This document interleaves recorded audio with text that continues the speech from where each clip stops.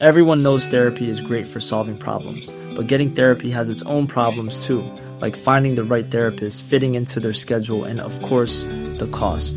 Well, BetterHelp can solve those problems. It's totally online and built around your schedule. It's surprisingly affordable too. Connect with a credentialed therapist by phone, video, or online chat, all from the comfort of your home.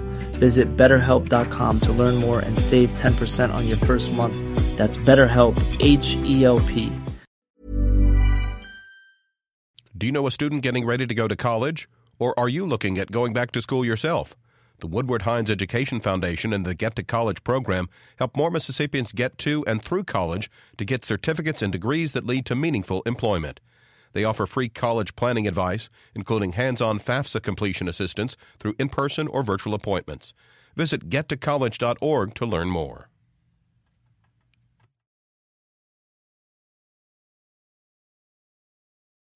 Support for MPB comes from the Woodward Hines Education Foundation's Get to College program. Based in South Haven, Jackson, and Ocean Springs, Get to College advisors help students and families plan and pay for college. Learn more at woodwardhines.org. Good morning. It's 8:30 on Friday, March 2nd. I'm Karen Brown, and this is Mississippi Edition on MPB Think Radio. On today's show, a controversial bill to rewrite Mississippi's public education funding formula is dead in the Senate. Find out how lawmakers are reacting to the outcome. Then, a transportation official is speaking out against a plan to improve the state's infrastructure. And we'll hear from an expert who says reading aloud affects a child's brain development, literacy, and school readiness. That's all coming up. This is Mississippi Edition on MPB Think Radio.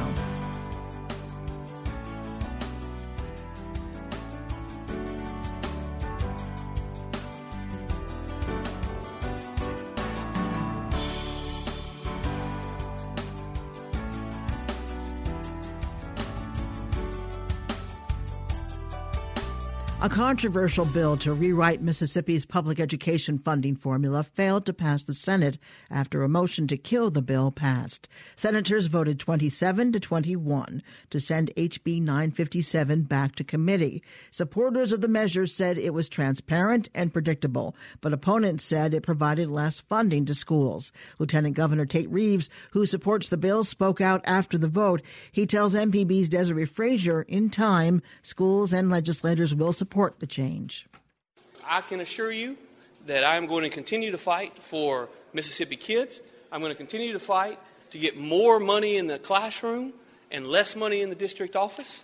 And we're going to keep on keeping on to make sure we are successful at doing that. What do you say to parents who walk the halls this week, going to legislators saying, I've got proof, look at this. It shows that our district is going to lose money under this new formula? Well, I'll tell you that there were almost 110 school districts that were going to see increased funding under this particular formula. There were about 30 school districts that were going to see reduced funding under this formula. And almost without exception, those districts that were going to see reduced funding were going to see it because they are losing students. They're losing student population. Guess what? Under MAEP, when it's recalculated, those same districts are going to lose money in the future because they're going to see fewer students in the classroom, and over time, that's going to lead to fewer dollars for those districts. But again, the current formula that some people are so enamored with literally spends millions and millions and millions of dollars for students who don't exist. Literally, go to the Moss Point School District. Find out how many students are funded based upon the Mississippi Adequate Education Program and how many students they actually have. 27 or 28 senators just voted to say, you know what, it's okay to fund phantom students. The taxpayers that I work for, they don't think it's okay to fund phantom students. They think that their school districts are getting cheated when the old formula funds students that do not exist. Moving forward, what do you think you'll change to make it more palatable to those who didn't like what came out now? Well, I think what you'll see is moving forward, we're going to come back on Monday and we're going to work down the calendar. The school districts that would have received more money next year under the plan are not likely to see more money next year under the plan. Since the plan didn't pass, the likelihood they're going to see less money next year, even than they're seeing this year, is pretty high. And so maybe when the superintendents see that is ultimately the case, they're probably not going to like the fact that they lobbied so hard against the bill that actually would have benefited them and benefited their school districts. Lieutenant Governor Tate Reeves with MPB's Desiree Frazier. Democrats and some Republicans weren't convinced with the bill's use of the recommendation from consultant Ed Build. Democratic Senator Solly Norwood of Jackson tells MPB's Desiree Frazier both sides can work together to come up with a better solution. This is the way public policy is supposed to be crafted. We had Democrats and Republicans working together, and that's the way public policy is supposed to be. So really is a victory for public education in the state of Mississippi. We heard from Senator Bryan and others express some concerns about how that money would be divvied out, and we saw parents up here from different organizations concerned about what would happen. What does this say about the argument that you presented? Basically what it is, there's still too many uncertain, there are too many factors that haven't really been vetted. When you talk to the superintendents and you talk to the school leaders across the state, it's just too problematic. And once we pass that and go into law, then it's too late for us to go back and change it at that point. We have to wait till we come in next year. And I just think that it's too problematic. So the only thing we're asking is give us an opportunity if we want to make changes for the better, let's take time and go through it, get with the general public, and just work through it. Lieutenant Governor Tate Reeves said that those who voted for the motion voted against the interest of schools. Absolutely not. I support public school 110%. I graduated from the public schools. My children graduated from the public school. I still volunteer at the public school, so I am absolutely in support of. I don't think it was a vote against public schools at all. Only thing we want to do is do right by public schools, do right about our children. They have a future, but they don't have a stake in making these decisions. And so we need to make decisions that's in the best interest of our children, best interest of public education. Is it possible that this bill could still come up before the end of the session? Well, there have been some conversation. About it, and around here it's hard to say what can't happen.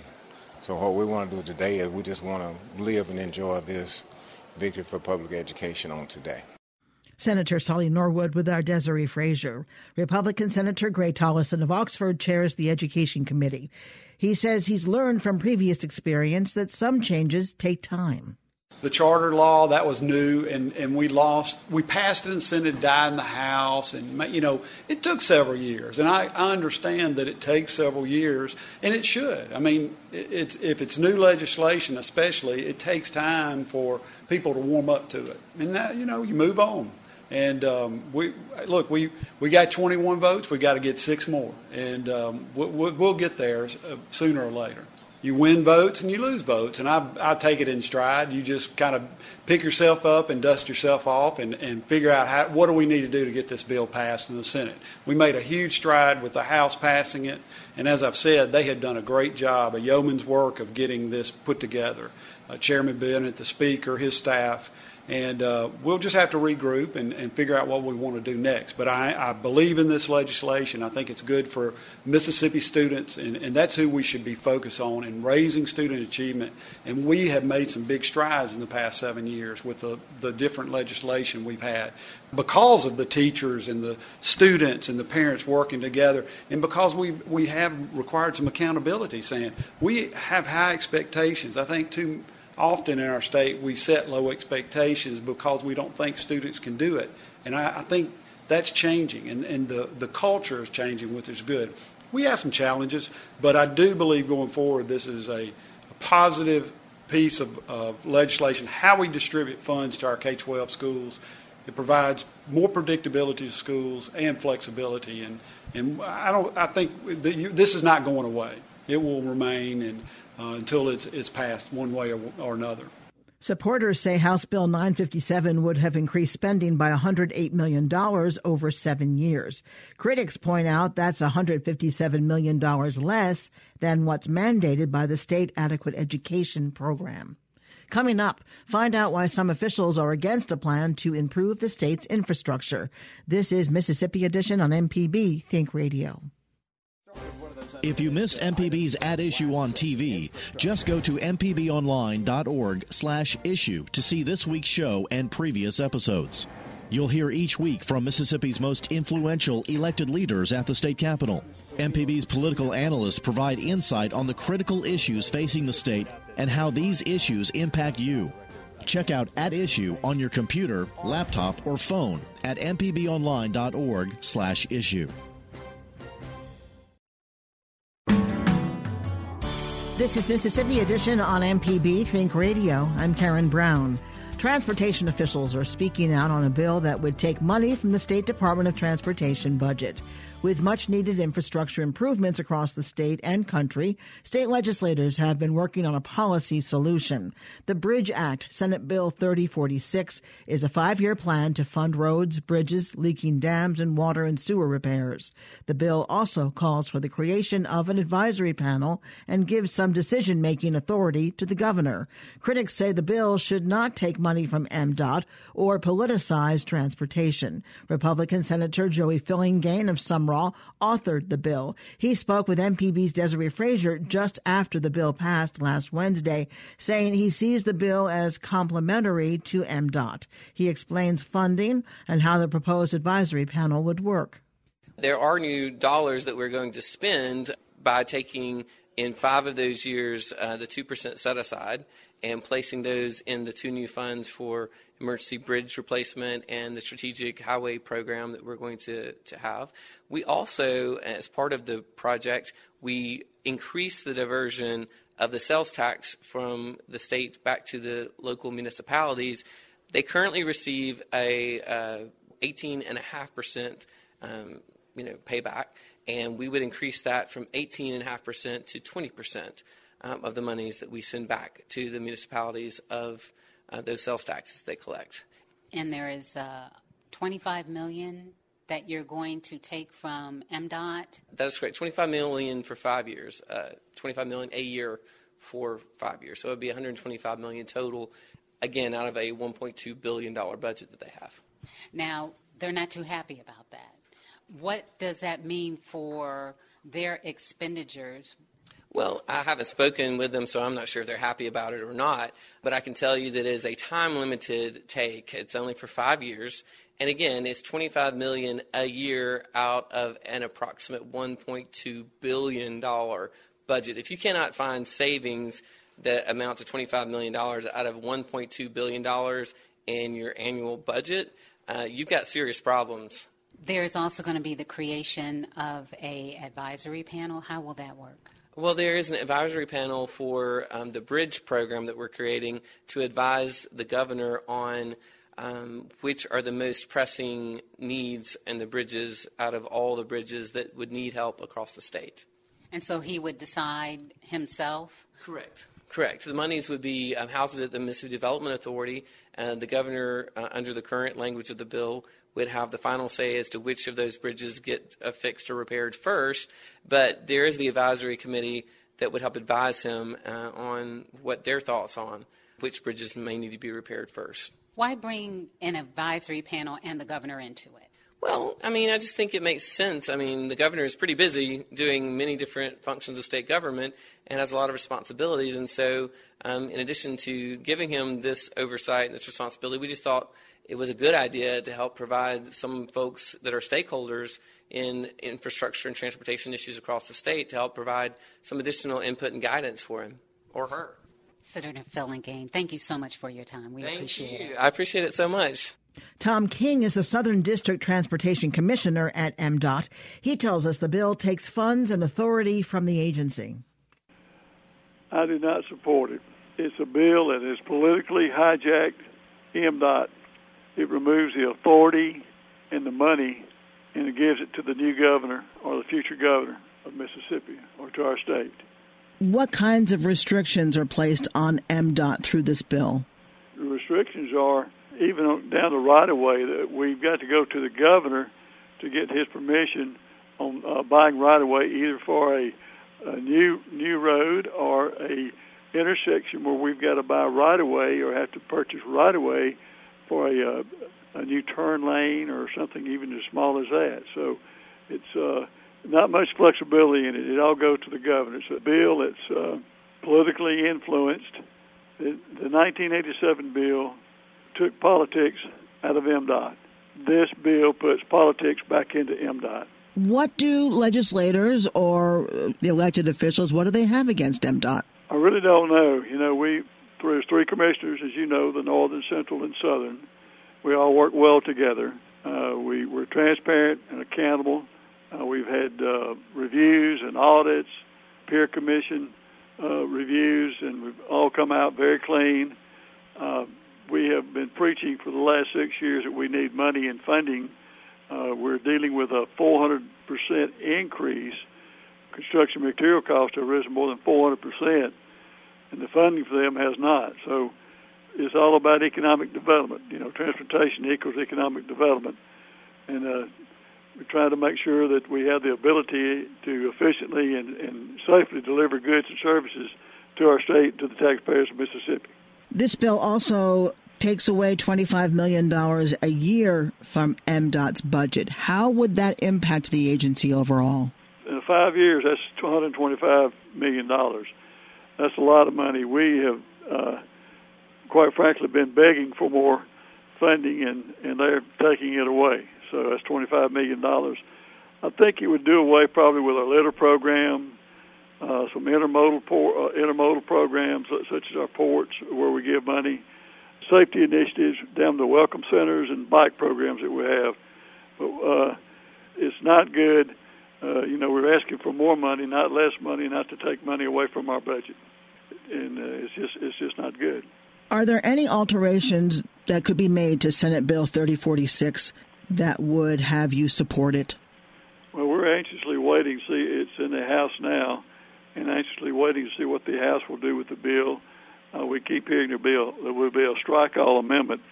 So I don't know. I guess the House will be putting I assume they'll be putting their version or whatever, and I assume the bill will go to conference after that. If they change the bill, it'll go to conference. So we're anxiously awaiting to see what happens and what the House comes out with. And we want to support, and the House has come out with several bills that's been good and beneficial to MDOT. Finally, just to clarify, you think this is a political maneuver? Do you think this is directly taking power away from MDOT for the governor? I think it's a 5-year program. I believe it's putting politics back into MDOT. It's a power grab for the next new governor, and where the projects go or the new roads or work goes in this state will be whoever has the most political influence, and that's what I believe. Tom King is an MDOT commissioner representing the Southern District. Mr. King, thank you very much for your time today. Thank you, Karen. The Bridge Act is headed to the House for review. Coming up, find out how reading aloud affects a child's brain development, literacy, and school readiness. This is Mississippi Edition on MPB Think Radio. Mississippi Public Broadcasting is pleased to announce an innovative new way you can support us. Change by Soft Giving allows you to round up your change from everyday purchases and donate it to MPB. Sign up today by visiting mpbonline.org/support. From there, securely link your credit or debit card information to start rounding up your change. Your contributions allow us to continue providing smart, entertaining, and engaging programming to Mississippians. This is Mississippi Edition on MPB Think Radio. I'm Karen Brown. Mississippi parents may be missing key windows for brain development and academic growth in their children. The activity that could help youth achieve is reading aloud daily. According to a new survey by YouGov, fewer than 15% of parents read aloud from birth. Fewer than half read aloud daily, and only 30% do so for at least 15 minutes. Dr. John Hutton is a pediatrician and clinical researcher with the Cincinnati Children's Hospital Reading and Literacy Discovery Center. As this year's Read Aloud spokesdoctor, he tells us reading is a way to invest in a child's development. The first 5 years of life is the most dynamic stage of early brain development. We know that, and it's very, very clear that reading aloud with a child is one of the strongest ways to reinforce early brain development and the skills that go with it. And it changes as children get older. Reading with a baby is all about forming that early bond, building language skills, and then as kids go through preschool, developing their alphabet and their other skills that help them learn how to read. And then for older kids, just being able to discuss the stories and help them understand how they relate to the world. So, reading aloud is for a lifetime, and when parents and kids do it together as a daily habit, they're really doing their child a big favor to help them develop and be successful in life. Can you start reading to a baby at birth? Is it for the baby hearing the sound of their parent's voice? We do recommend starting as soon as possible after birth. A lot of parents will look at you like you're kind of crazy when you recommend that because they're not sure if the baby's going to be getting anything out of it, but they absolutely are. The babies first are listening. They're paying attention to the parent's voice. They love the feeling of being on a parent's lap and that sense of safety, and then building that early routine, that sense that spending that time together and reading every day is really important, and it's a way for a child to feel loved, but then also build their early language skills. What kind of lifelong benefits come from reading to a child? Well, I think it's a couple of things. One is that connection, that sense of parents and kids spending that quality time together. I mean, I'm a parent and have 3 daughters, and some of my favorite memories are just slowing down and reading together every day, all kinds of different books that we still talk about. But then also the kids like to do what they feel is fun and makes them feel loved, and if they're growing up reading with a parent, then they're more likely to want to keep reading on their own as they grow older. Tell us about some of the findings in the survey, Read Aloud 15 Minutes. It was a national survey of parents between birth and age 8, and one of the main findings is across the board about 42% or less than half of families were reading aloud every day. About 30% were reading aloud every day beginning at birth. So we still have a challenge there with the younger kids, but then most surprisingly, about 2/3 of families of the older kids between 6 and 8 were not reading every day anymore, and it seems like they were stopping at that age. A lot of them were, and so to us that suggests a real opportunity to keep encouraging families to read throughout the child's whole life. When your child reaches a certain age, should the child start reading to you? Absolutely. That's one of the great things too. It's early on the parents reading to the child, then gradually the child starts to participate more and more in the story and sounding out some words, and then eventually, the child can read to the parent, and they'll really enjoy that, and the parent can provide some support and just talk about what's going on in the story. So absolutely, they should share that back and forth experience. In those households where parents may speak English as a second language, does reading help in terms of language development? Absolutely. A lot of households that are bilingual will alternate. Some will read, let's say books in Spanish, but then also books in English. And we know that kids that are exposed to both languages early on will learn those languages better and then be able to have a real opportunity later on to go back and forth between different kinds of books. They can absolutely share both. Can you address the third grade shift? I know that there's a real emphasis on children knowing how to read. In third grade, it's when we say kids go from learning to read to reading to learn. There's an expectation that kids at that point will be strong readers so that they can read their assignments and their homework, and so much of the learning that goes on in school is around reading. And we know that kids that are behind at that stage really start to fall behind quickly and end up struggling in school. What are some strategies for making reading to your children an everyday routine? One is to start early, and that's why we really encourage the reading with babies is creating that habit that every day there's 15 minutes, whether it's at bedtime or nap time or after school at the dining room table, just making it something that both the parent and the child look forward to. I'd say there's a big role for dads in this experience, where a lot of dads are wondering how to interact with their kids, especially when they're younger, to really get them involved reading with their kids. Also having kids pick out their own books can be really helpful because kids want to read about things that they're interested in, and letting them choose can really help them want to keep reading. Dr. John Hutton is a pediatrician and clinical researcher at Cincinnati Children's Hospital Reading and Literacy Discovery Center. Dr. Hutton, thank you so much for being with us. Thanks for having me. Today is Read Across America Day, and it's Dr. Seuss's birthday. March is Read Aloud Month. Stay tuned to MPB Think Radio for a full slate of Mississippi-based programs all morning long. Coming up at 9 o'clock, it's the Gestalt Gardener. Then at 10 o'clock, it's Next Stop, Mississippi. And at 11, stay tuned for Southern Remedy for Women. Did you miss part of the show today? Find past episodes of this and other Think Radio programs online at mpbonline.org or by downloading the MPB Public Media app from the Apple or Google Play stores. I'm Karen Brown. Join us again Monday morning at 8:30 for the next Mississippi edition, only on MPB Think Radio.